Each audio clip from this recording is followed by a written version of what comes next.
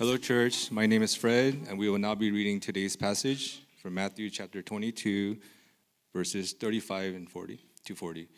Please follow along in your own Bible or the screen. And one of them, a lawyer, asked him a question to test him. Teacher, which is the great commandment in the law? And he said to him, you shall love the Lord your God with all your heart and with all your soul and with all your mind. This is the great and first commandment. And the second is like it. You shall love your neighbor as yourself. On these two commandments depend all the law and the prophets. This is the reading of God's word.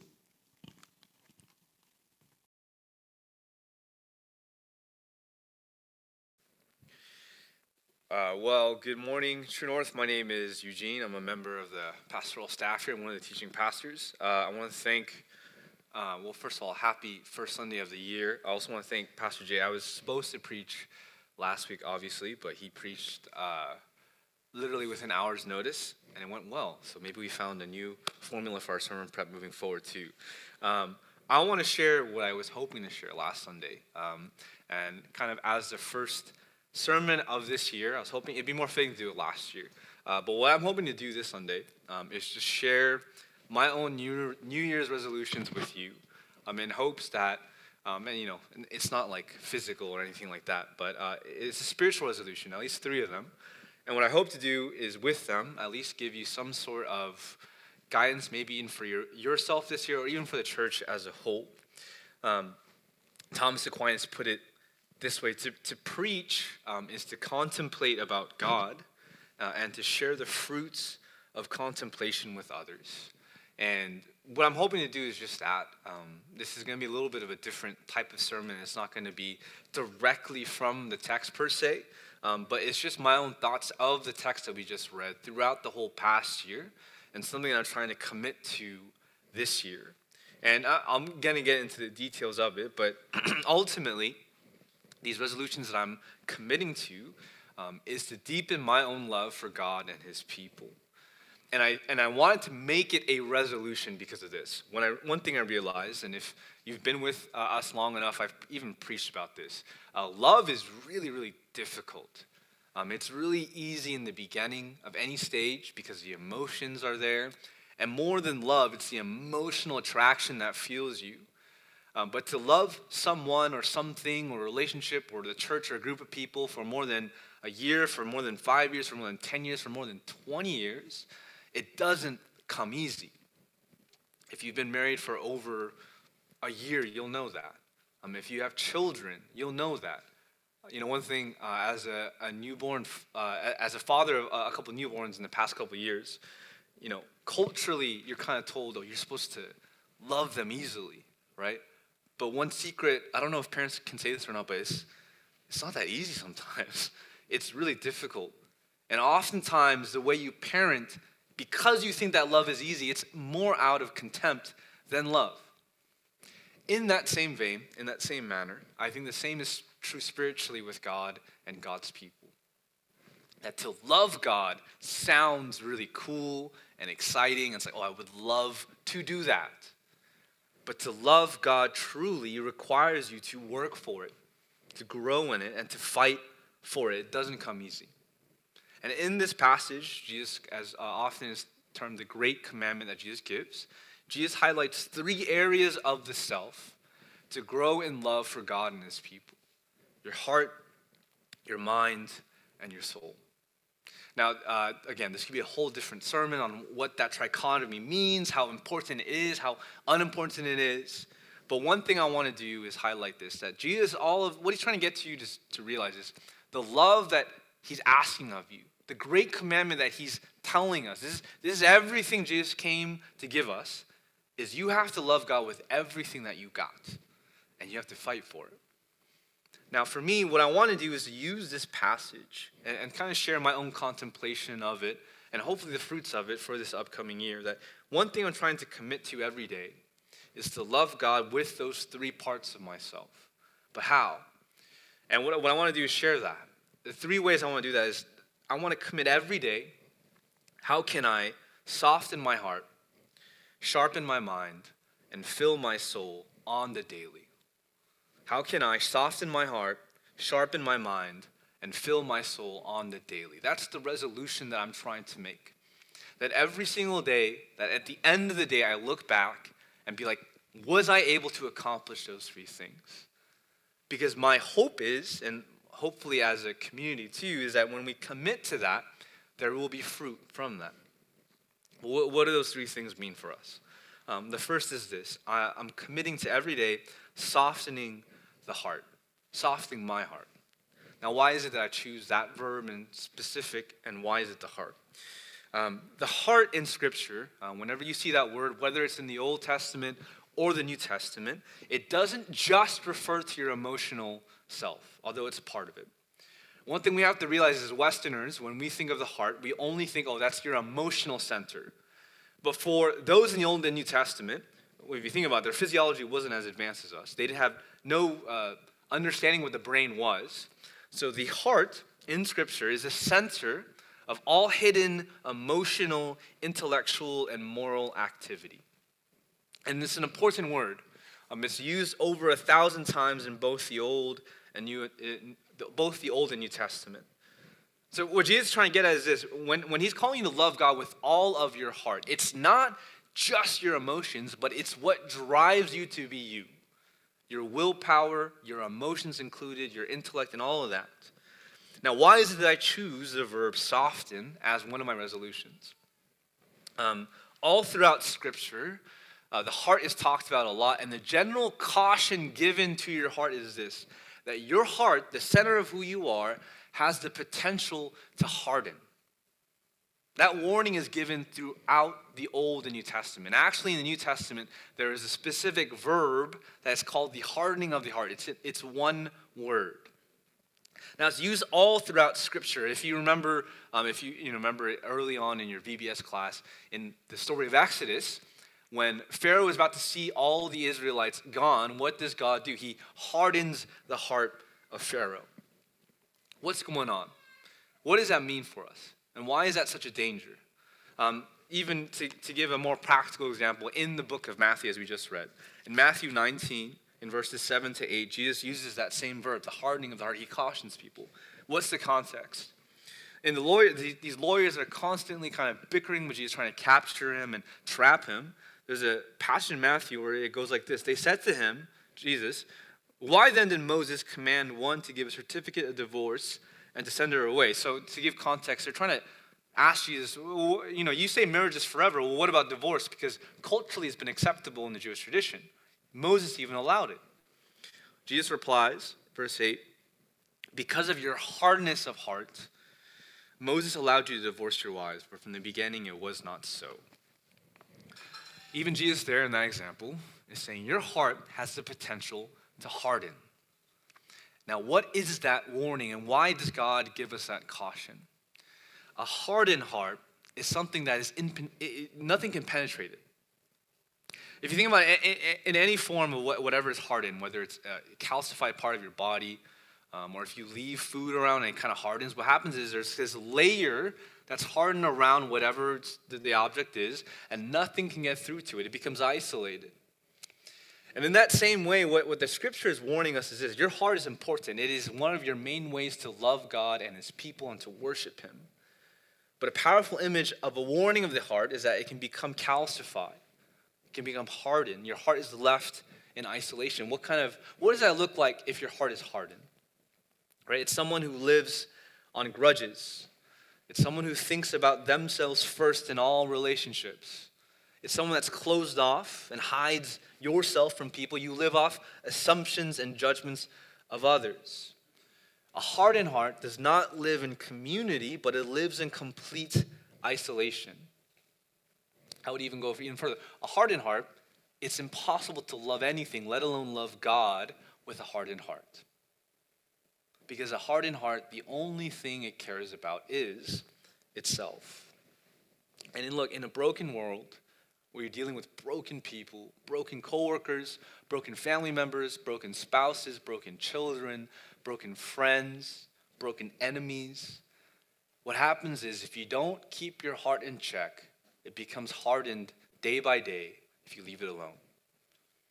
And one of the things I want to commit to this year on the daily is this: every single day, are there opportunities where I can soften my heart? Break down those hardened barriers so that I can become someone that isn't in isolation, but living in intimate community with God and those around us. Now, as I say that, you could probably have your own practical way of taking that and go with it. Please go with it. But some of the things that I'm trying to commit to, if I'm trying to soften my heart on the daily, is this. What does a softened heart look like? I think someone that tries to soften their heart, they live not out of reaction, but out of reception. They live not out of reaction, but out of reception. I've given this example before, but what does it mean to live reactively? When you drive, you're a reactive driver. So meaning, if people are nice to you on the road, you let them be nice, or you be nice yourself.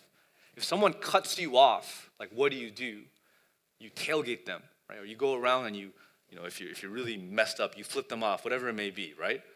Now, why do you do that? Because you're reactive. Your heart is hardened. You match the energy that is given to you. Now, if you do that, and I'm not even in a bad way, but what that means is if someone's being nice to you, then I'll be nice to you.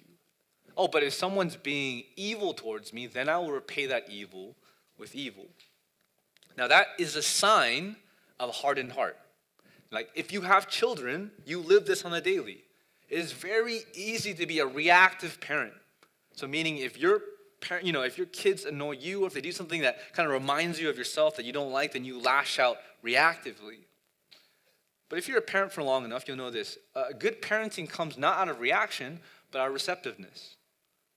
Meaning that you absorb all their tantrums, you absorb the names that they call you, you absorb the little fake punches that they give you, and you give back not what was given. That's how you can soften your heart, that you don't fight fire with fire, but you learn to absorb those around you. Another way to soften your heart, and I've talked about this before, is to live with curiosity. So many of us, we live not curiously, but just with assumptions. We already have our mind made up with people, even with God, meaning that when you, just even audit your own prayers, I think a sign of a hardened heart, spiritually, is one that prays with statements. Lord, give me this. Lord, this person is annoying. Let them go away. Lord, my coworker or my manager, please fire them, right? Or something. I don't know what it may be. But someone with a softened heart, even in their prayer life, they don't pray with statements. They pray with questions. Lord, why is it this person is in front of me? Lord, why is it I'm in this situation? Lord, why is it I can't find this at this current moment? That's the sign of a softened heart. Another way, too, a softened heart, it sees people made in the image of God and not made in the image of their brokenness. Meaning, the reason our hearts become so hardened is because we allow people to harden it. Does that make sense? People are people. They're going to hurt you. Your spouse is going to hurt you. Your coworkers are going to hurt you. The church might hurt you. I'm not trying to justify any actions towards you that hurt you. But what I'm saying is this: to consistently soften your heart and not allow it to be hardened is to see people not for the mistakes that they've made, but to see people in the image of God as they're created. That every human being is not the sum of their failures or of their hurt towards you, but they have a soul. That every human being, however wretched that they may be, and I'm not trying to justify what they've done to you, they have a soul. And to soften your heart is to see that in people. To see them in the image of God rather than the image of their own brokenness.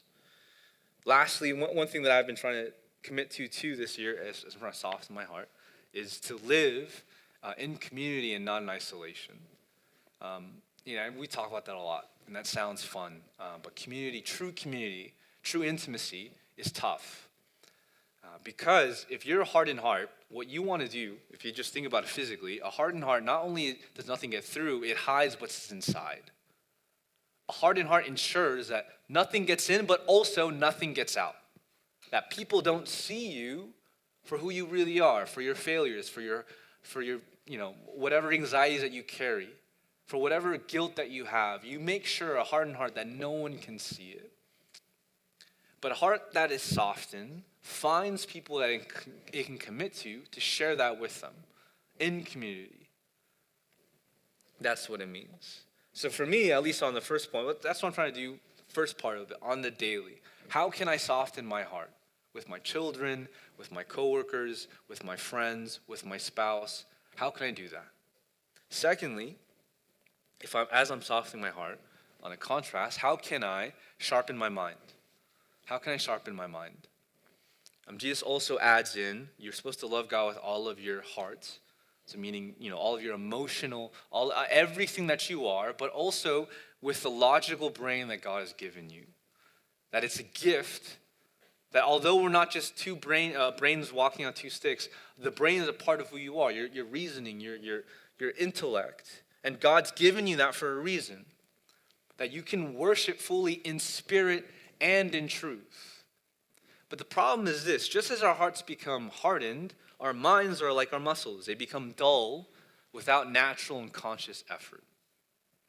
Meaning, I think this, so many of us, as our hearts are becoming hardened, our minds are also becoming dull and mushy. Like we fill it with social media, with scrolling, with stories, with Amazon, whatever it may be. And again, those things aren't bad, but if that's the only thing your mind is intaking, of course, what's going to happen? It becomes mush. The mind often, the way that I can kind of put it is like it's a muscle. For you to maintain muscular strength, you have to consistently lift weights or work out. Meaning, like, you can do years of, like, strength training and be like, wow, I finally made it. But in 2 weeks, if you stop working out, you can lose all of it. All of it's gone. In that same way, and I would even say in a multiplied sense, your mind is the same way. It's a muscle that you have to actively use and sharpen or you lose its effectiveness. And I don't want to go out too much on a tangent, but it's crazy because we live in an era of rapid technological advance. Right? I don't know how many of you, I don't know if this is dating myself, but if you think about it, people that are taking a driver's license test today, like people learning how to drive today, they don't need to look back. Like if you're old, think about that. When we're older, when we're backing out, what we'd have to do? We have to literally physically turn our heads and look back and make sure we're not going to kill anyone. But now, the rear view camera, that's like standard in all cars. Now I say that because of this. Although the technological advance of cars are there, are we becoming better skilled drivers than 50 years ago? No way. No, and that's kind of anecdotal, but just you go on the freeway, and if I see a Tesla, I'm like, they cannot drive well. I know that for sure, right? Why? Because they're going to rely too much on the technological advance.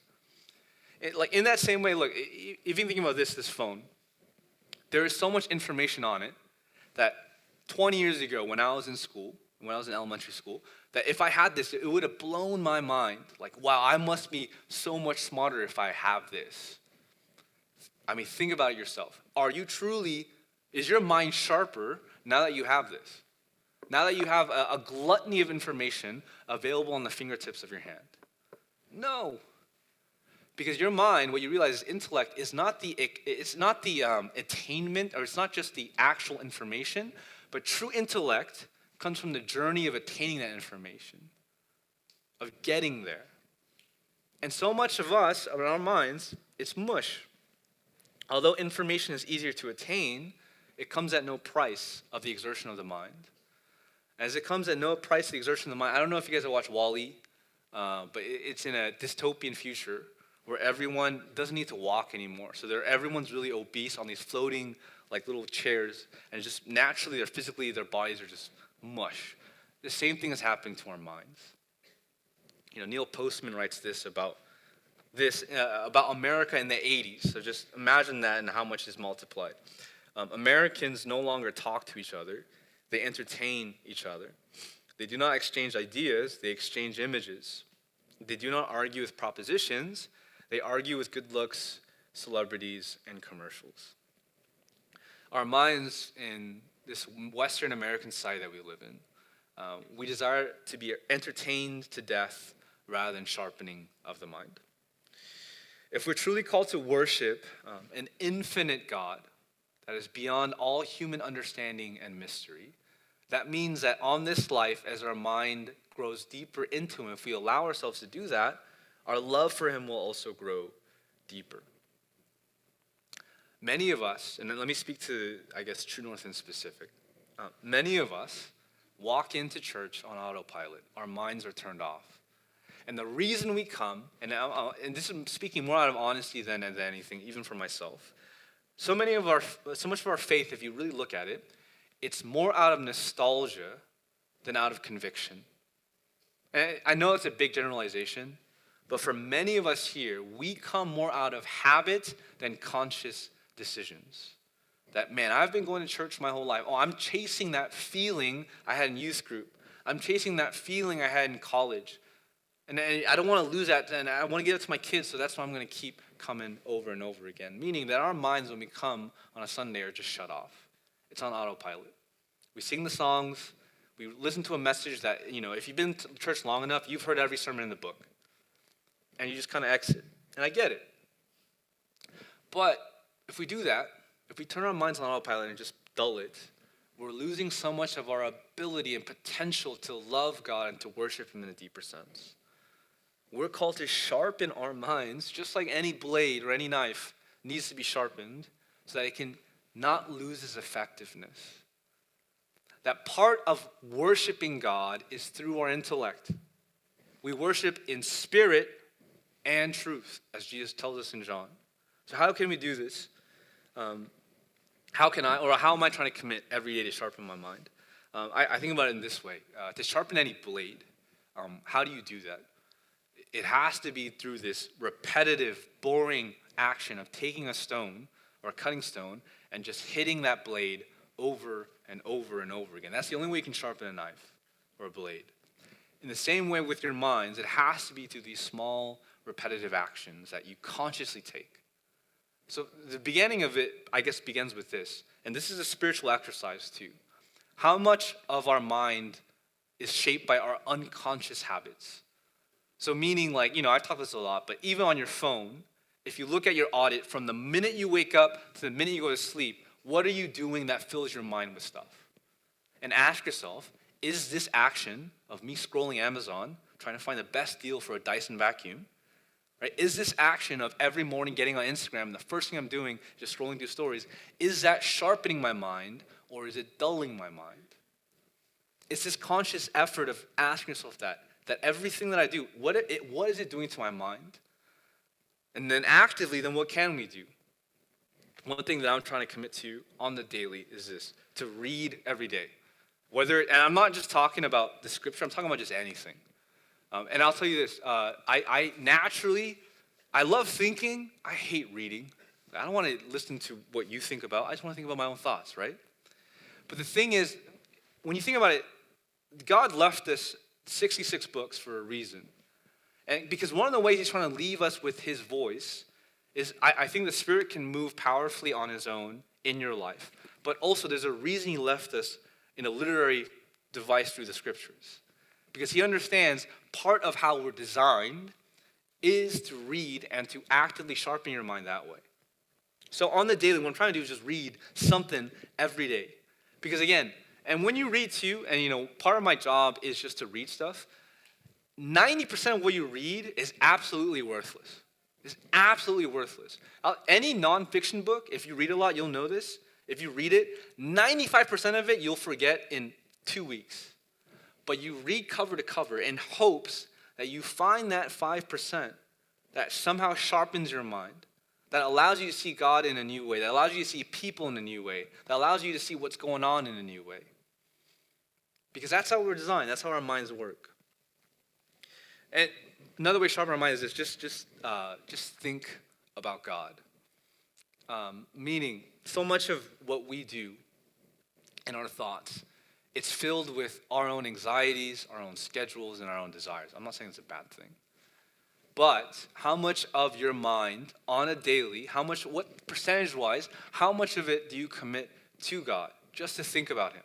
Just to ask questions about why is this happening? Well, this doesn't make sense. Because it's in those questions, it's in that thinking that your mind becomes sharpened.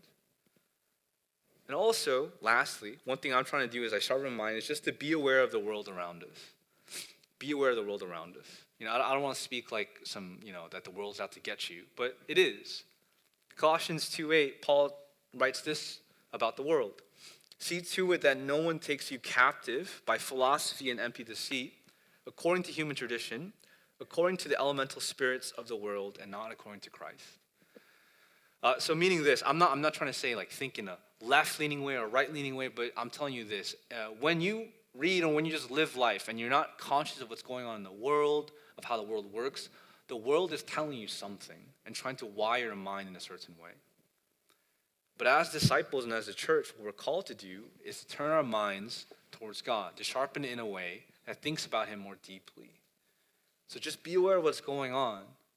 Don't be the person that's like, I don't know anything that's going on in the world. I don't know anything that's going on outside of my bubble. Because that's how your mind becomes dull. Sharpen your mind. Soften the heart.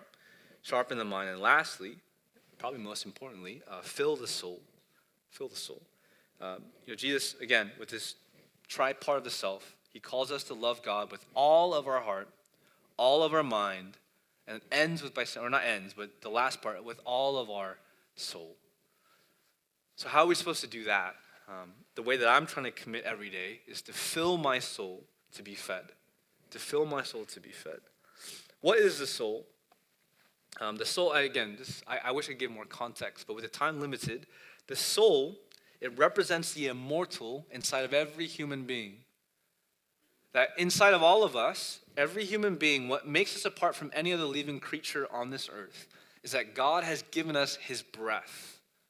So if you go back to the creation narrative, one thing you'll realize is God creates the world with his mind. So he says, I'm going to think about waters made. I'm going to think about whales made. I'm going to think about land made. And anything God thinks, it becomes reality. Now on the sixth day, he creates humans. He thinks it, and he creates them. But he doesn't finish. He creates them on the seventh day he rests. And then in Genesis 2, what God says is he comes to these human beings and imparts with them his living breath and breathes it into these living creatures. It's a distinction that only human beings have. No other living creature on this creation narrative have that. Now, what is this breath given to us? It's our souls. It's what makes us different. It's what makes us made in the image of God, that we have the breath of God. Jews often believe that the soul existed in your throat. Now, why is that? Because what they're trying to get to is this, that our soul, it desires to be fed. That this breath of God that we're given, this spiritual part of ourselves, it needs to be fed. And this is the thing, if you think about every human being on this planet, the thing that separates us from any other living creature is that we desire things outside of our physical necessities. So meaning you give any other creature on this earth just shelter and food, and they're happy. They're fine. But human beings, for some reason, their desires are much deeper. They want to be recognized for their achievements that no one will remember in 50 years. We want to have emotional partners for the rest of our life. And we do everything we can. We'll pay apps to find them. Like, even when we go to concerts, and I've talked about this before too, I don't know if you know Burning Man Festival or Coachella, right? There's these huge festivals in the middle of the desert that you go to. No bathrooms, it's disgusting, it's all that stuff, right? Why do so many people do that, right? I mean, one, for the vibes, but two, they're seeking some sort of spiritual experience. Like, I don't know if you've been part of a concert before, but there is something spiritual that goes on, right? I remember I was watching a TikTok. There was some girl that was like, I thought I loved Jesus, but I realized I just love live music experiences, right? As she grew older. And I was like, that's a good point. But what if the reverse is true? That we as human beings love these live music experiences because we're thirsting for something outside of the physical reality that we're living in. And what that means is our soul needs to be fed. Psalm 42, 1-2, very famous passage in Psalms, writes this: As the deer pants for flowing streams, so pants my soul for you, O God. My soul thirsts for God, for the living God. What the psalmist is telling you is that your soul, as it exists, it needs to be spiritually fed. It needs to be spiritually filled. There is a spiritual hunger inside of all of us that if it's not fed, it comes out in broken desires. Like, why is it that in the Bay Area, there is an unnatural vocational thirst and desire? That all of us here, you're here because you want to be probably the best in your field. You want to, get a promotion next year. You want to do this or that, etc. I'm not saying those are bad things, but why is it so unnaturally high? Like, you feel that. The anxiety that you feel in your work, you feel that. Now, why is it? Because our souls need to be spiritually nourished. And when they're not nourished, we get spiritually hangry, right? I don't get hangry, but I have a close acquaintance who will remain unnamed that gets very hangry, right? And I live with them, so that, I see them all the time, okay? And this person, like, I had no history of hangriness. I didn't even know it existed. For me, if I'm hungry, that's fine. That's just my physical sense. But this person that I'm very close with, they become like Dr. Jekyll and Mr. Hyde, right? And for me, it just never made sense. Where like this person, every 12:30 p.m. they would turn. For some reason I see them every day. And they would turn into like a different human being, right? They'd be really short with me. Their tone would change. I'd be like, whoa, like what's going on, right?